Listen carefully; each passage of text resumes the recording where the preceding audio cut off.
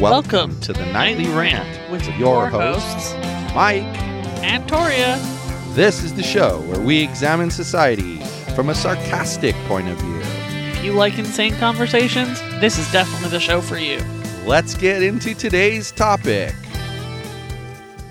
YPN people, I don't know about you, but I love helping out a friend. That's why I want to shout out my friend Brian Little and his podcast, Your Favorite Blockhead.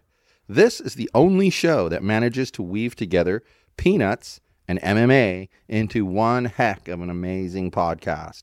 You can find Your Favorite Blockhead wherever your favorite podcasts reside and at yourfavoriteblockhead.com. Do me a huge favor and listen to Brian's show. You'll be entertained and you'll help out a friend. Now, as I said, let's get into today's topic. So apparently, I'm a scammer. And what did you try to scam people out of? I didn't even know I was a scammer, apparently, because I was just recently told this, that I am a scammer. How are you a scammer? Explain. Well, allegedly, this person visited my virtual CTO website and determined that it was a site designed to scam people out of their financial information.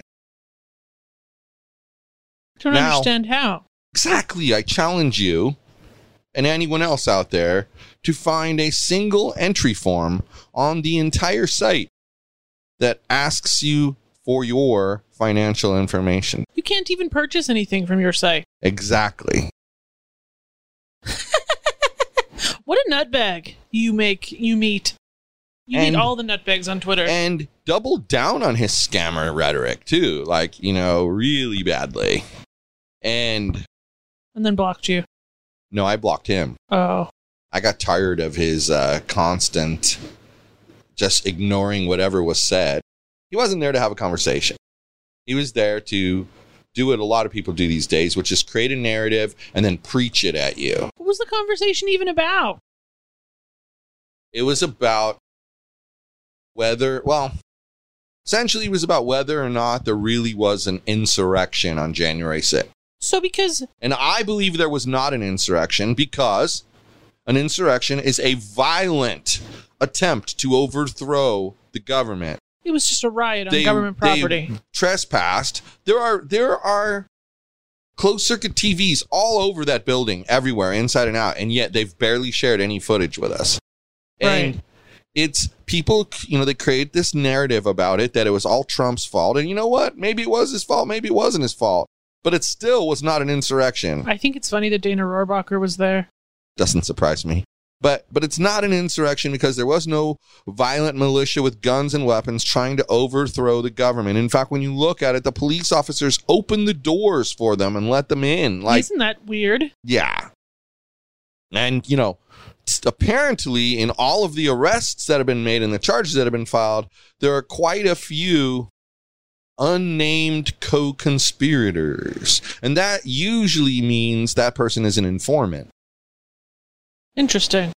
So who are these unnamed co-conspirators and why do they have such intimate involvement in the activities of January 6th when they're supposedly law enforcement investigators?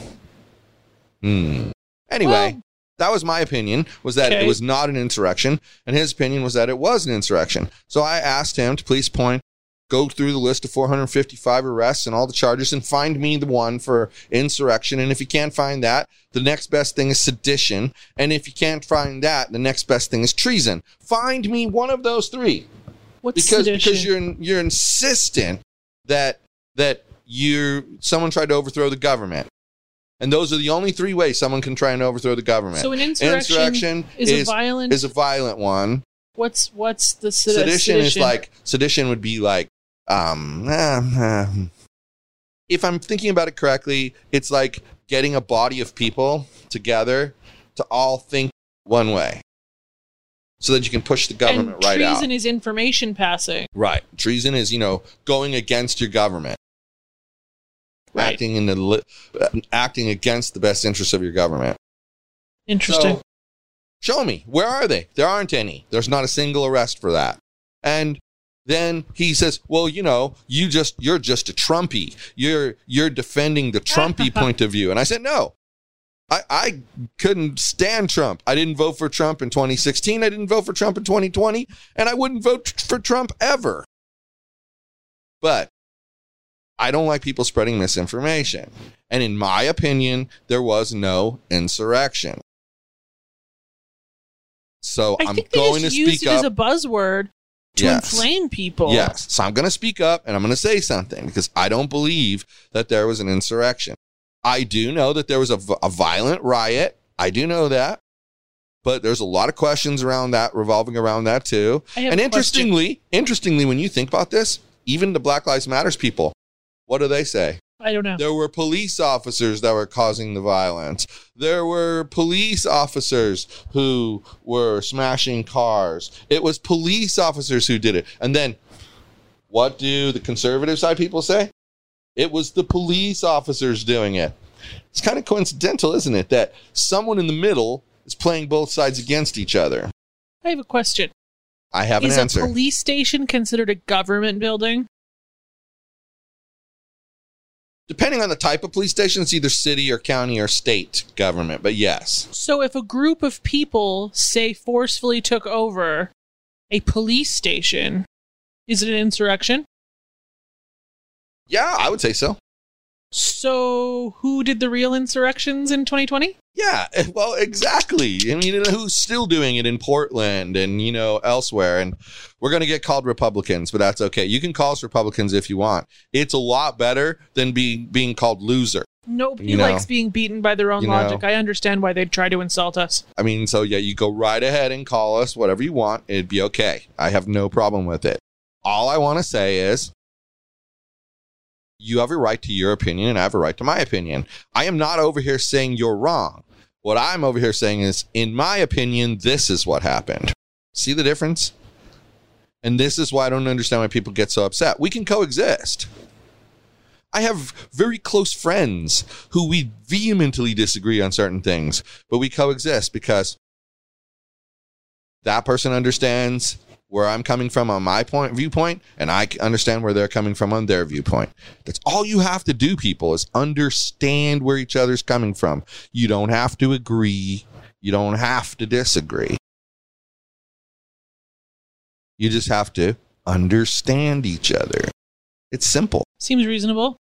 And it is. That's why most people can't do it. Exactly. But because of all of that, he went and looked at my website, which, by the way, now has exactly 3 collection forms on it. 3. 1 collection form is my contact form. Ooh, that's so scammy. It is used at the bottom of every service page on the site. It's used at the bottom of every service page on the site, and it asks for your name, your email address, your company name, which is optional, the subject, what you want to talk about, and the message. That's it. No financial information. Then there's an application for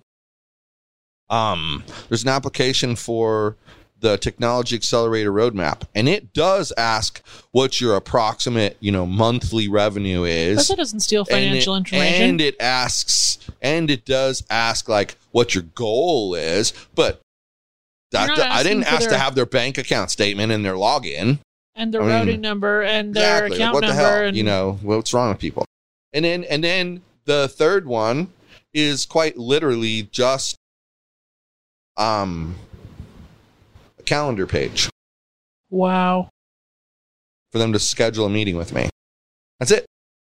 Those are the 3 places I collect people's personal information. I'm concerned that your website is trying to scam my financial information. I mean, is that not ridiculous? And then the problem is the worst part was the guy who said that there's nothing anyone can legally do because this is social media and we're allowed to say whatever we want. It's our First Amendment right. But he doesn't even know what the First Amendment is. You don't have a First Amendment right to lie about a person on social media.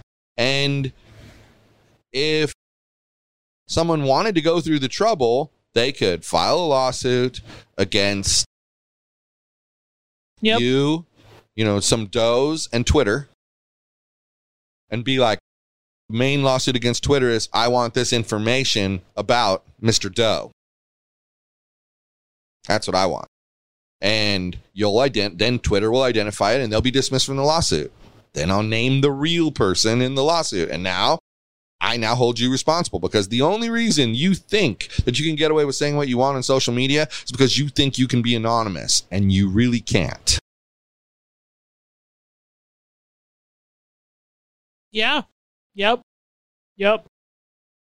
So, if someone really wants to, they could have a cause of action against you. So laughing and saying there isn't one is not accurate. Okay, it just isn't. You just shouldn't lie about people. But yeah, just be honest. False information. Or you know what? If you wanted to say, in my opinion, but that's not what was said. It is a scam site designed to steal people's financial information. Yeah. It's not like he said it seems like a scam site. No.